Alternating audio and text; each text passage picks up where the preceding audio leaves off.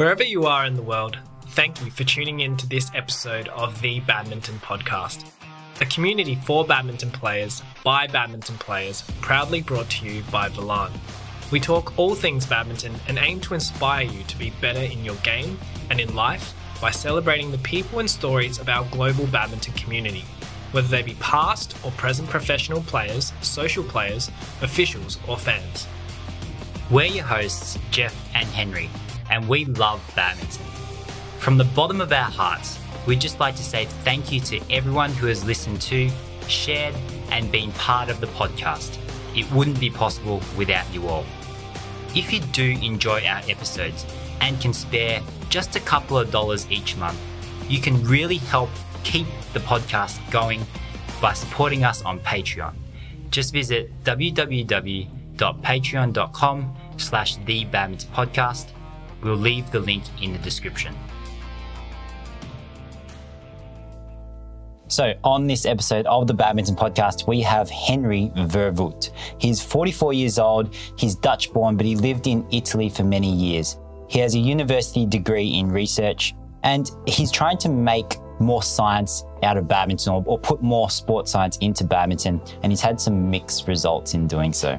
He's been a professional coach since 2006, having coached in Denmark, France, Switzerland, Belgium, Germany, and a lot of the time in Italy as well. He has the highest European coaching degree, is a BWF Level 2 tutor, a shuttle time expert, and he is part of the Badminton Europe pool of experts for giving coaching education.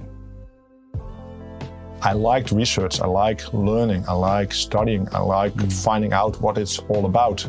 Why does this happen? And understanding stuff. And that I took also into badminton. Why do we do this instead of that?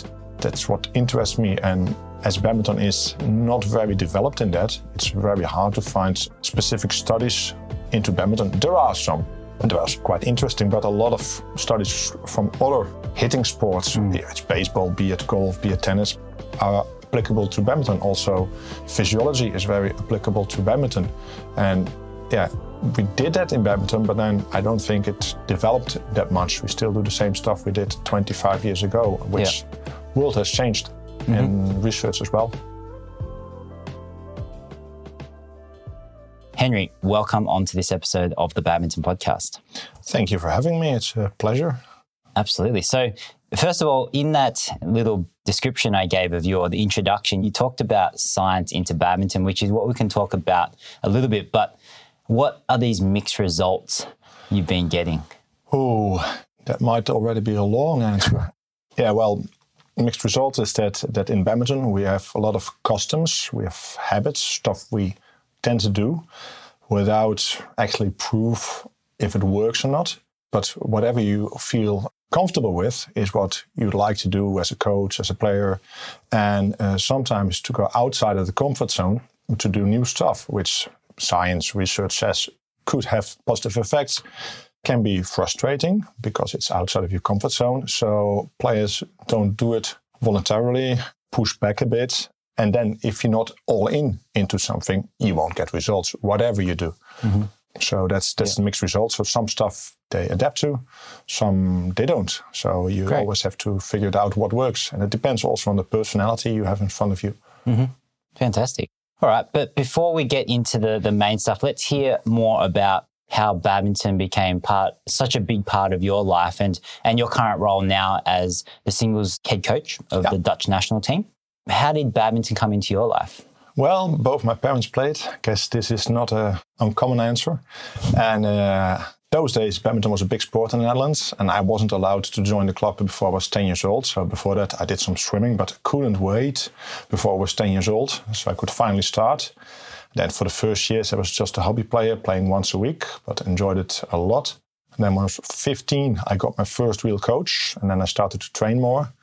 And then, it became what I really like to do all the time, but it wasn't always possible to train. But if I would have had the opportunity, I would have done it. And then when I moved to Italy, when I was 24, I just played every day. And then, of course, you want to figure stuff out. So I went into coaching education as well and to know more about the sport. And that became my new passion. So yeah, the short version is that.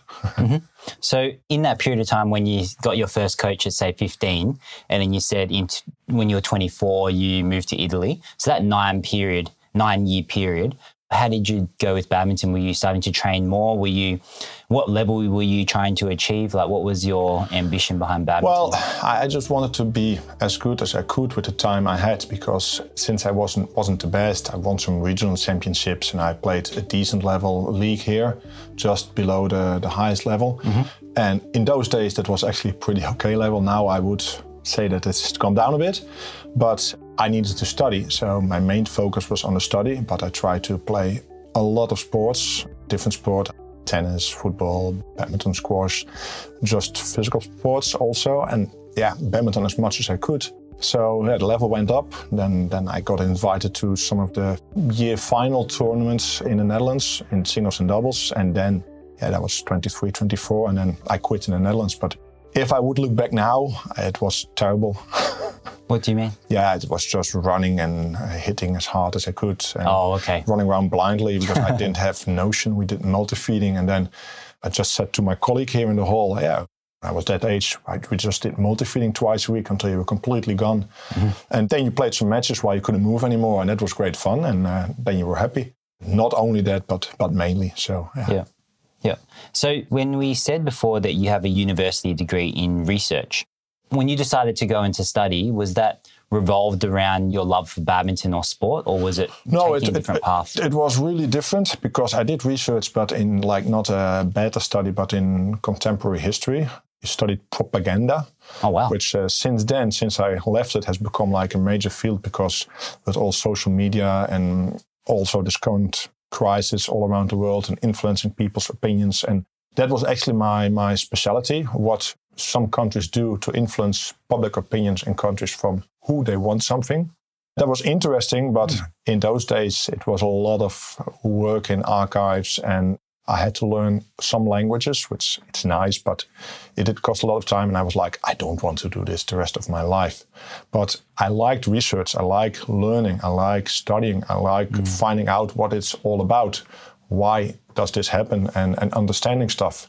And that I took also into badminton. Why do we do this instead of that?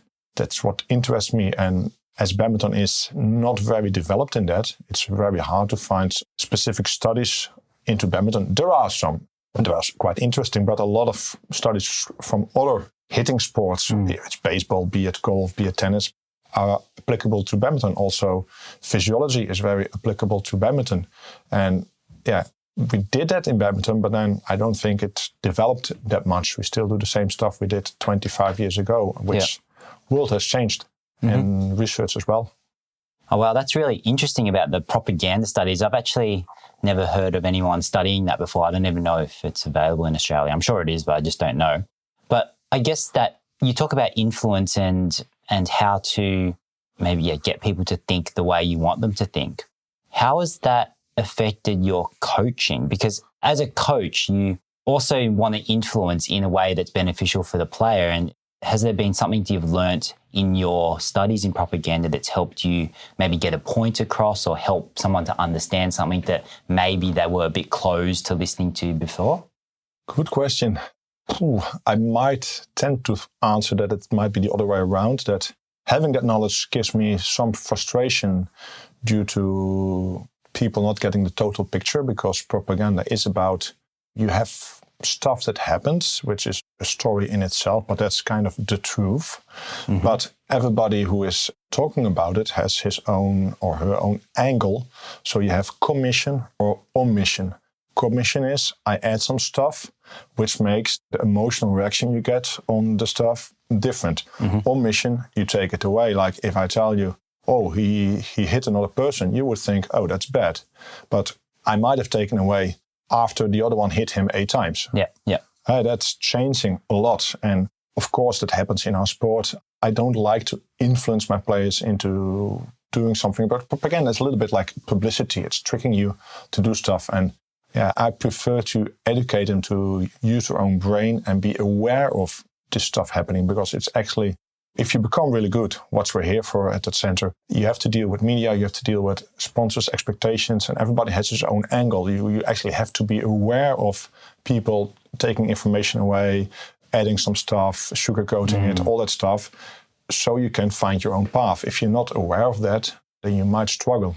So I try to teach that to become independent adults who can make their own decisions.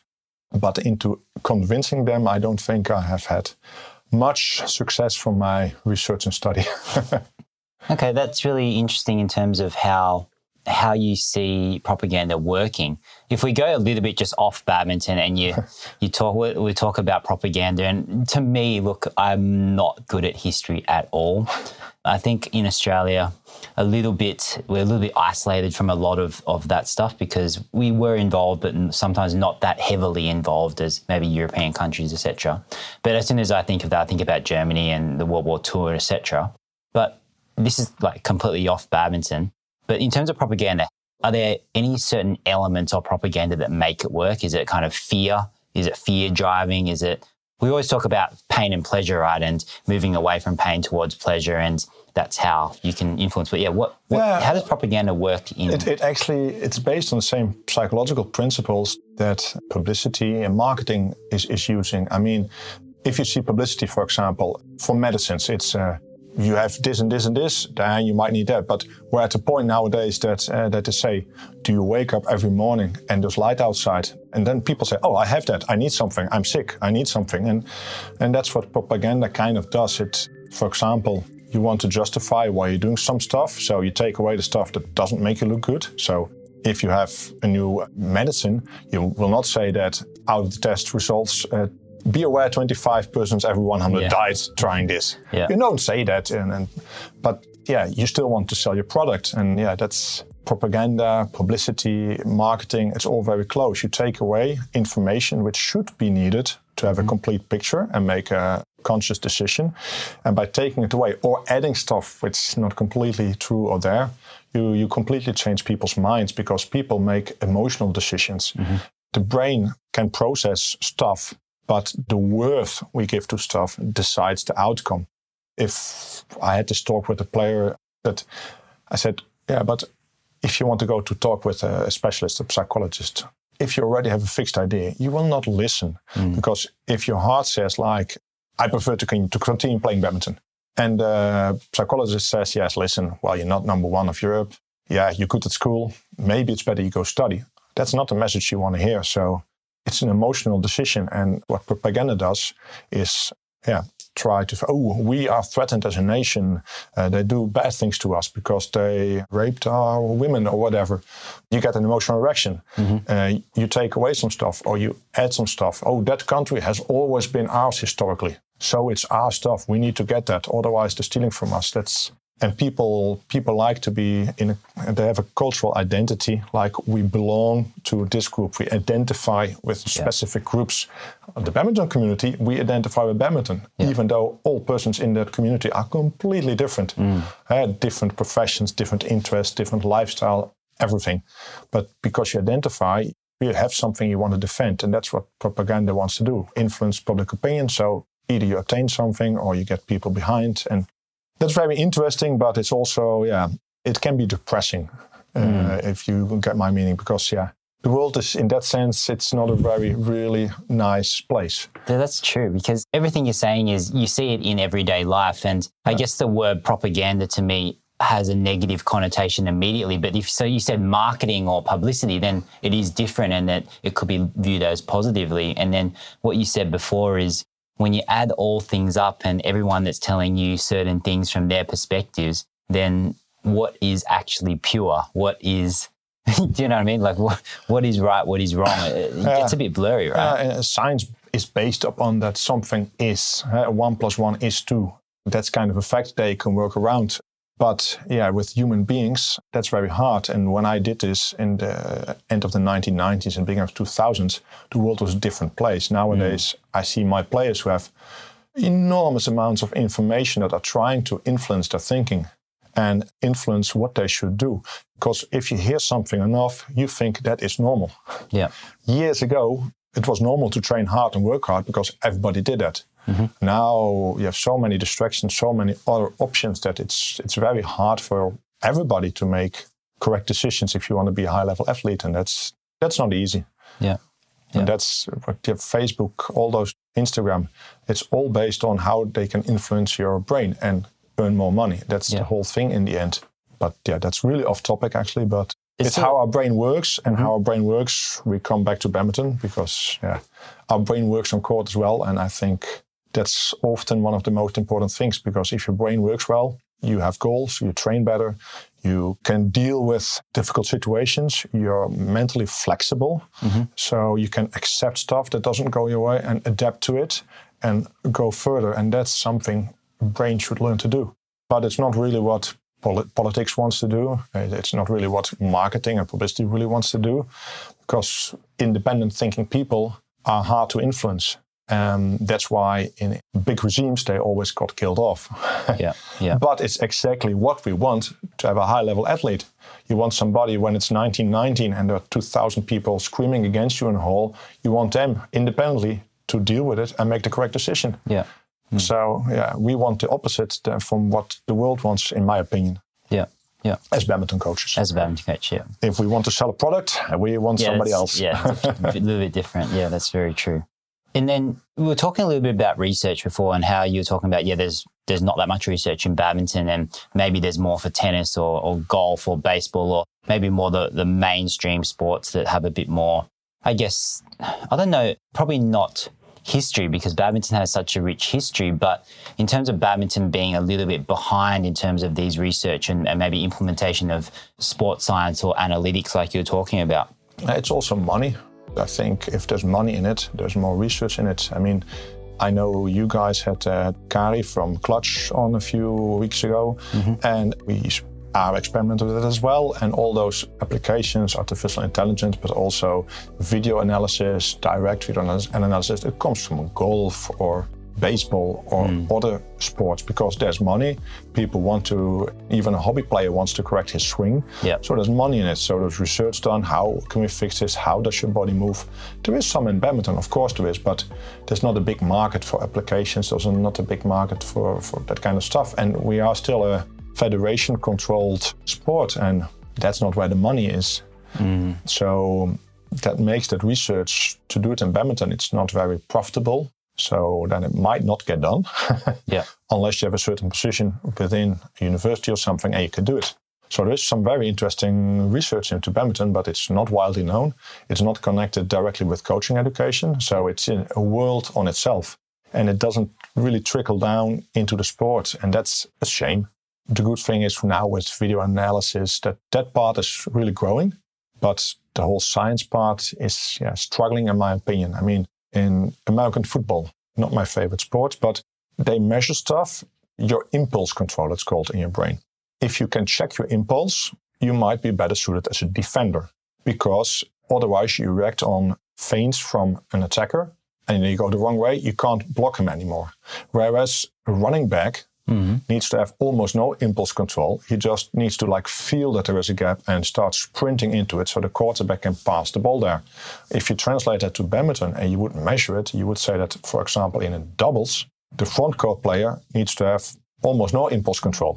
Whereas the backcourt player would need to be somebody a bit more impulse controlled, if you get my drift. Well, we don't have enough players to test that, but Asian countries would have enough players to test that. So I don't know if they do, but that would be a good thing for them to test and see, okay, he is more directed to the front of the court, he's more directed to this. And also tactics-wise, if you're in a single and you don't have impulse control, you will be more like an instinctive player, and you'll have more difficulty handling a game plan, because that's how you work, how your brain works. And if you're more impulse controlled, sometimes you see it with girls, they want to know A, B, C, they want to have complete plans. That gives them security, and they can perform that really well. And when something unexpected happens, they might struggle to adapt to it, because that's their personality. But that's research done in other sports, which is completely usable within badminton, translatable. But we don't know about it, so we don't measure it, we don't test it, we don't behave on it actually. And that's sometimes a pity, because it could make our sport better. How did they test this impulse control thing? Yeah, it's science company in the States, because there's money in even university sports over there. And they have some testing protocols where they measure your reactions on flashes of your eyes, I think, or something. I don't know exactly how the procedure is, but they do measure it. And some people can not react on it. They can wait for like a millisecond longer to really adjust the situation. And others go on impulse. And that's, for example, rugby, but even you have to scramble but we have that in badminton as well. You have ticks, you have tells, like in poker.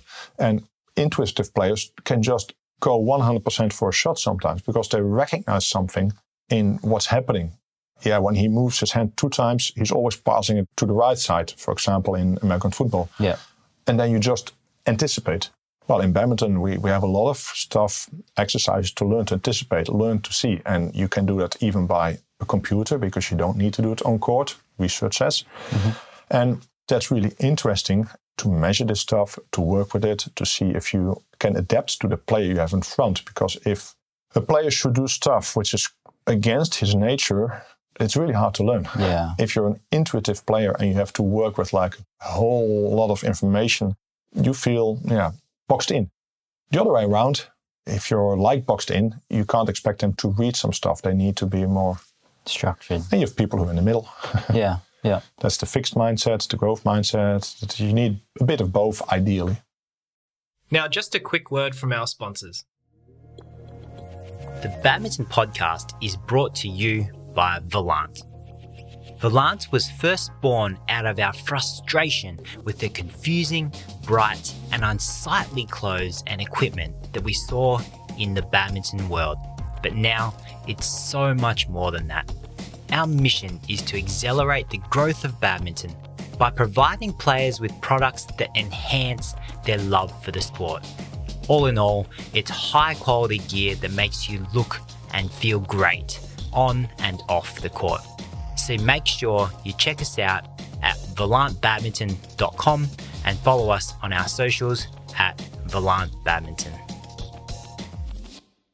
That's really interesting because I'm just trying to think about players who have these certain traits. And I would just say as a generalization, I think that generally in Asia, a lot of them are just more instinctive, right? Is that what you would think? Yes. I would think in a lot of stuff, they're instinctive. They know it's working. They might not even explain why or can't put it into words. They're just able to do it. Yeah. When you look at some of the Indonesians, the men's doubles, they play everything flat, but they play against the racket if they can. So if the racket's on the right side of a player, then if they're in a flat exchange, they try to hit it on the other shoulder, just instinctively. And we Europeans, some are good in it because they study it and they know it and stuff, but most struggle to do that automatically. They need to be told, hey, listen, if you see a racket on the right side, you have to hit it to the left side and train on it, and then they can do it. But Asians, they have done it so many times, they just know if I hit it back there, that's a problem. I have to hit it there. And it goes ABC. And it can be good, but if you look to, like, I don't want to throw anybody under the bus, but our Taiwanese singles player, Chu Chen Chen, well, in my opinion, he doesn't have a clue what he's doing. And whoever he plays, he does the same thing. And agree. That's why he's got a huge potential. And you can't say there's nothing coming out because he's in the top 5 for so many years, but he's a great player. But if he would have had a stronger tactical, mental game, he could have been dominating. But he didn't. So that's an interesting topic that Henry and I, my normal co-host, we did a video on it actually, should Cho Tian Chen have a coach? And we did some research about why he doesn't. And one of the things he said was that he doesn't like, not that he doesn't like to listen, but he can't really implement a game plan that doesn't come from himself because he doesn't believe it.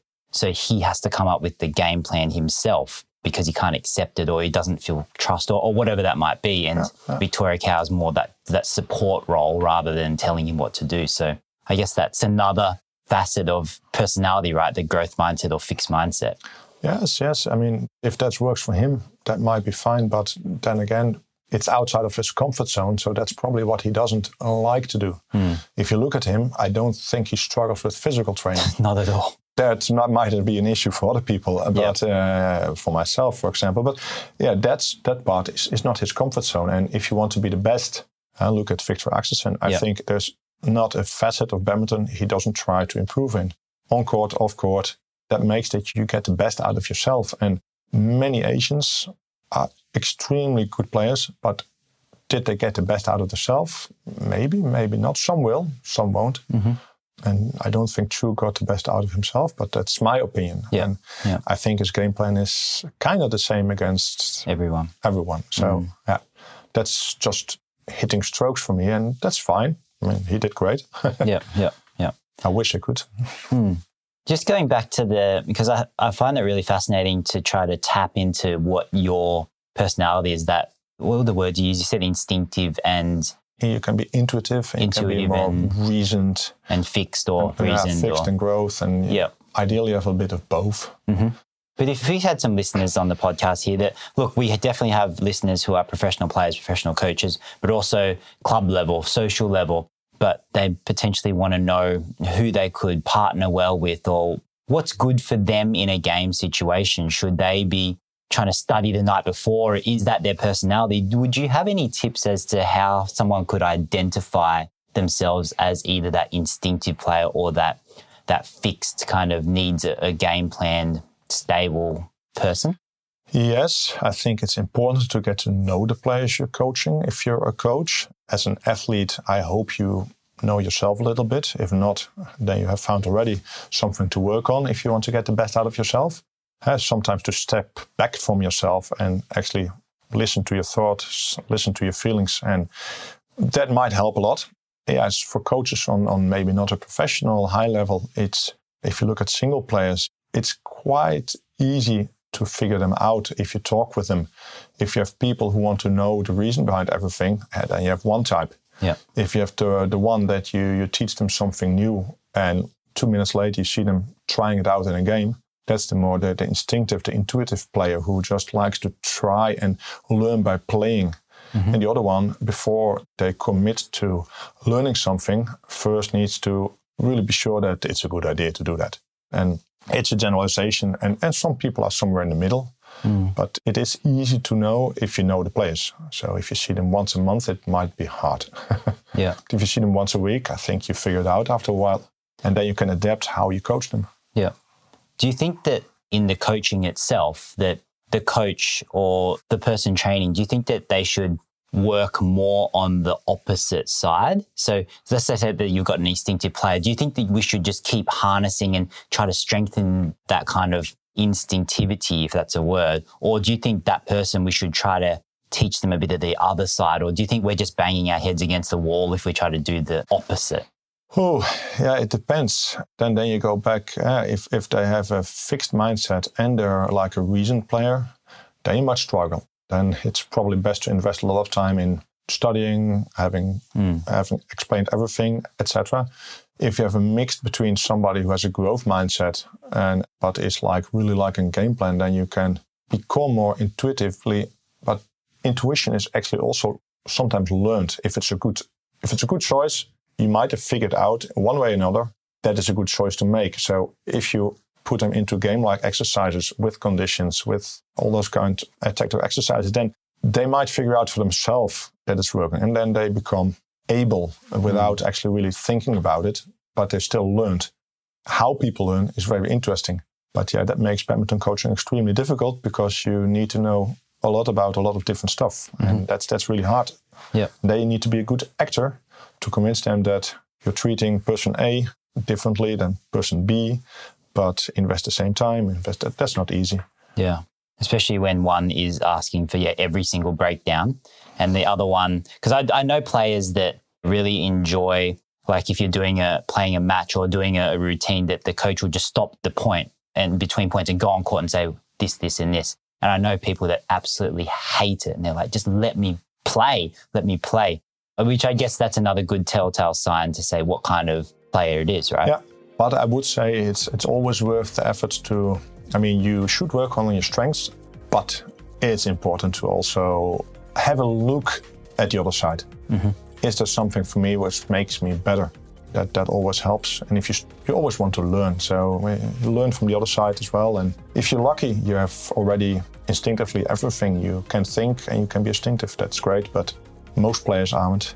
And then when we talk, say, about the Asian Europeans potentially as a generalization being a little bit more different in terms of the way they play or that instinctivity, in terms of the development of an Asian player or of a European player, how do you feel that, because of course you're going to speak from a European background, but how do you feel from your perspective is the best way for a European player to get the most out of themselves as a generalization compared to an Asian player? Because we've got, so I'm Malaysian, Chinese in background, but I live in Australia. So we're more in a Western country where the training style is different than from Asia itself. But if you look at, say, Canada or US, there are lots of, say, Asian backgrounded players who are playing for a country that's not Asian in origin, I guess. So in terms of that balance, do you think that it's more a heritage thing, or do you think it's more of a where you grew up and where you learned to play? Like, do you think that there's a difference in the ethnicity of the person and where they actually learned to play badminton in terms of instinctivity and being more fixed? Good question. I think that's cultural identity. I think Asian players are much more, not from Asia, but also the people you're talking about, the Canadian players. Yep. Yeah, they have much more respect for older people, a coaching role. So they tend to listen more and don't object and just do what they're told. And if you have a coach who knows his stuff, then it's actually worth the while listening and doing what you're told. In Italy, I had for 8 months Lo Ying, who was the world number 1 in ladies doubles. And one of the first things she had translated to me by her boyfriend was, "Oh, there's no respect for coaches in Europe." I said, "It's actually not that bad over here." But what she meant to say is that what she saw is completely unthinkable in Asia, whereas what they do in Asia is completely unthinkable in Europe.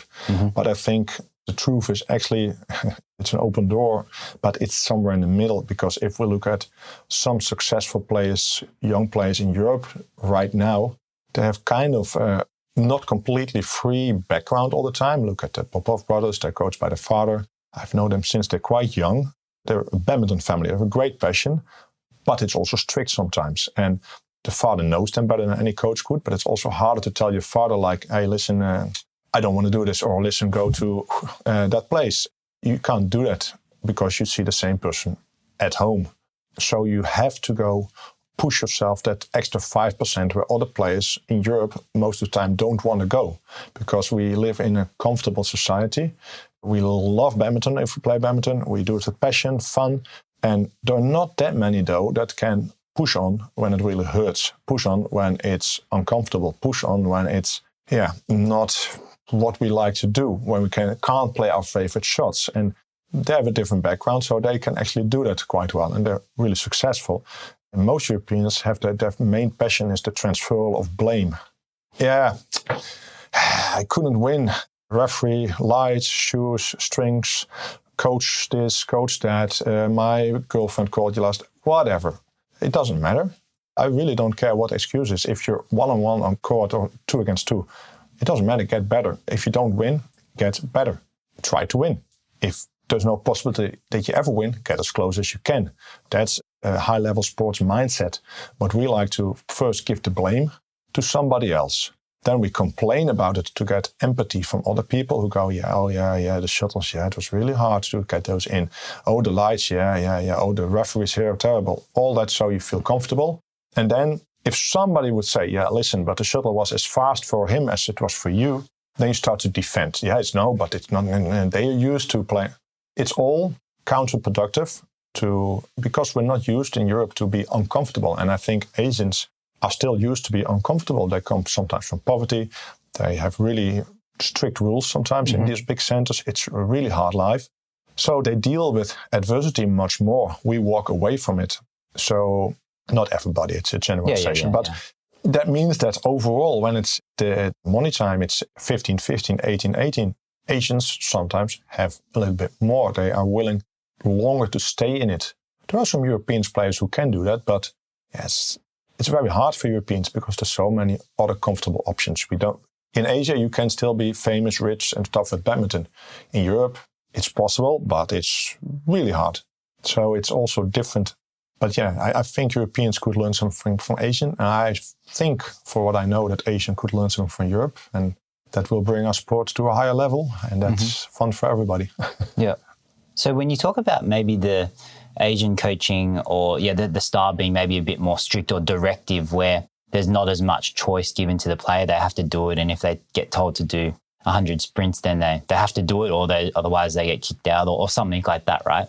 How do you think it helps on court in a match? So you talked about 18 or 19 or, and they're put to that adversity, but how else do you think it really helps them on court to be... Good habits. Yeah, good habits. I think that, of course, if you're forced to do something a lot of times, be it even humble stuff like sorting out shuttles, which are bad, which are good, or cleaning the hall. And I know this Chinese girl, she was best in the world. When she was with us, she was the first one doing some stuff without anybody telling her, because she has been taught that's what you do, that's what you do, that's what you do. And if you do it enough, it becomes a habit, it becomes a natural thing you do. So when it's really tight in the match, you have a lot of good habits. I just do this, I just do this, I can do this, I can do that. That helps. Of course, the Europeans and even other people from the world who have this as well. But that makes a big difference. If you have a lot of good habits, that makes everything more easy. If you have the habit to train hard and mentally prepare for training, that's a good habit. If you organize all your material, that's a good habit. If you organize your lifestyle, your sleeping, your diet, that's a good habit. Then it becomes automatically, if every time you walk past McDonald's, you have to think, oh, that's nice. Oh, I would like to eat that. This time I give myself an excuse why I can do it, because it's the second birthday of this, so I can eat McDonald's. So yeah, that's a bad habit. If it's just automatically that you walk by, you have a good habit. That helps you. A lot of good habits help you to become your best self. And Asian coaches are not all the same. I've met a few. Some are very strict. Some are actually even quite loose. It's just a training style that might be different. It's longer and sometimes less intensity, and we do it differently. And yeah, I think sometimes it's good to do both, but as long as you have an idea behind it. If you do 45 minutes attack defense with no quality, yeah, you hit a lot of shuttles, that's fine, but it's not usable in a match. But if you would do 45 minutes of high intensity, but with a lot of breaks, that's a match. So that's a good way to train for a match. So it depends how they do it. And do you find that a lot of the time, because in general that you of course have really hard sessions like multi-shuttle sessions and really hard physical sessions are usually quite a bit shorter still than say the Asian trainings that they go on court for 3 hours, 4 hours in one session and do that twice a day. Do you feel that sometimes the overall fitness is lacking in Europeans in some of the longer matches because of that? I know, because I guess you're trying to always work with the ratios of work and rest that is as match-like as possible in your training to make your training specific. But do you feel that sometimes being too specific can sometimes be a hindrance for, say, something in a tournament that comes up that's not expected? Yes, of course. That's an interesting discussion. It depends on the player. If you're a top player, you play one match a day. That's max 1.5 hours. If you play singles, if you play ladies doubles, I would suggest to work some other stuff. But if you play challenge tournaments and you're a guy getting into qualifications, then you might need to play 3 good matches in one day and be able to perform the next day if you come through. So you need to have a really high basic fitness. And if you just copy from what the best players in Europe are doing, maybe one really hard session of 1.5 hours, then skills in the afternoon or whatever, that's fine if you play one match. If you need to play 3 matches a day, then it might not be the ideal thing to do. So you need to adapt. Yeah, it's like another layer of specificity, isn't it?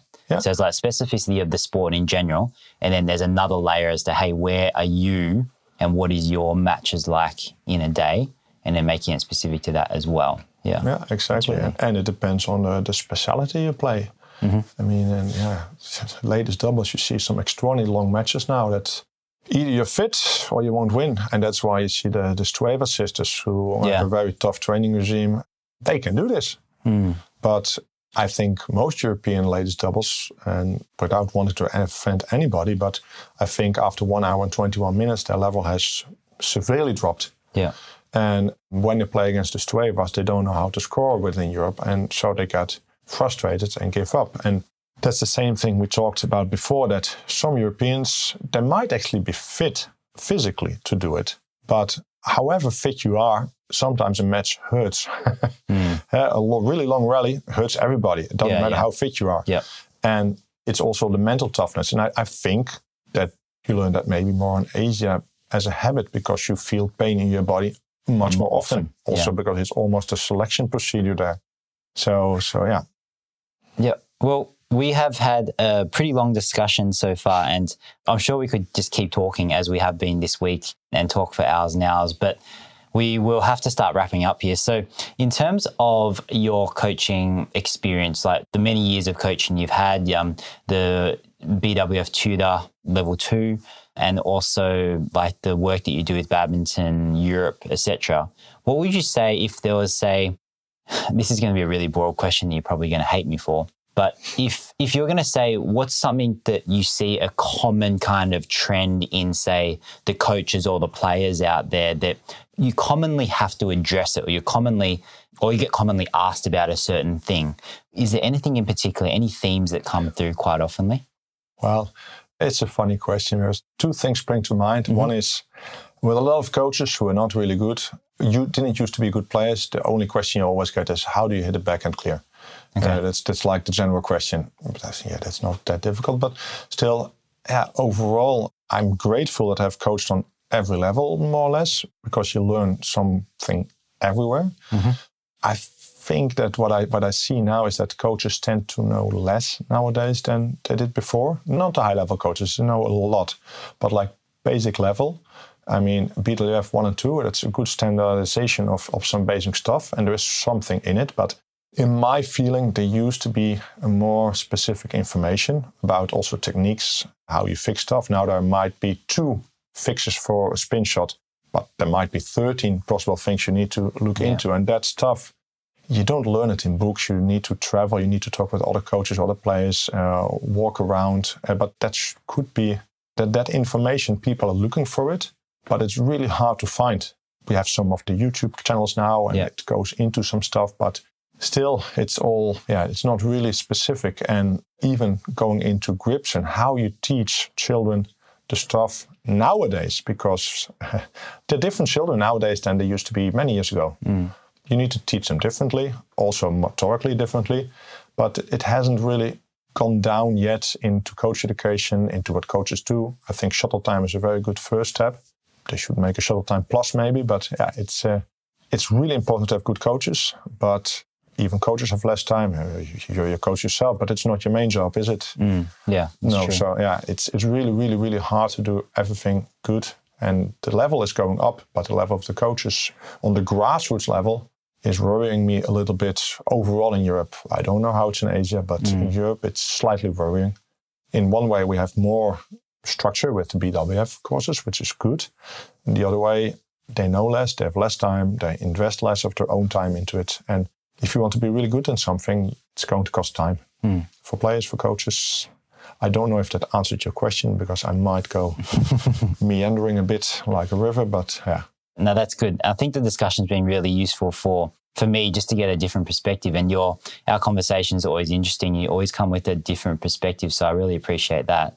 And I think all the listeners will really appreciate that there are some subtle differences that you might instinctively, we've used that word a lot, instinctively know, but you've actually put it out in the open and talked about it, which is really good, because sometimes we don't notice it. We know it's there, but we don't notice it. And if we don't notice it, then we can't act on it.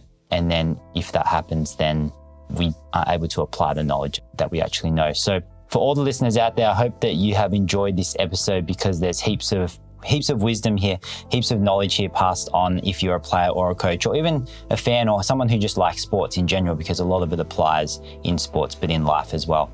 So Henri, I just want to say thank you so much from all the listeners and myself and Henri, who's not here, but the Badminton Podcast, for spending the time to inform us with all of your knowledge today. Thank you very much. It was a pleasure. I hope it's been interesting, and it would be nice to meet my namesake, Henri. It's really nice to hear my name every time on your podcast. But his name is spelled with a Y, not an I. Yes, it's true. It's different, but it's close. It's close enough. Okay. Thank you very much. Thank you. So from Henri and I at the Badminton Podcast, thanks for tuning in to this episode. If you've enjoyed it or found it useful, be sure to share it with your family, friends, teammates, and someone outside your badminton circle too, because with your help, we can show the world how incredible badminton is. To keep up to date with new episodes and who we're interviewing next, make sure you connect with us on Instagram, Facebook, and LinkedIn at The Badminton Podcast, and on Twitter at The Badminton Pod. Feel free to contact us and ask any questions, give us feedback, or request topics for future episodes. We love hearing from you. And remember to check out and shop for your simple and minimalist badminton gear at volantwear.com. Catch you on the next episode. Bye. Bye.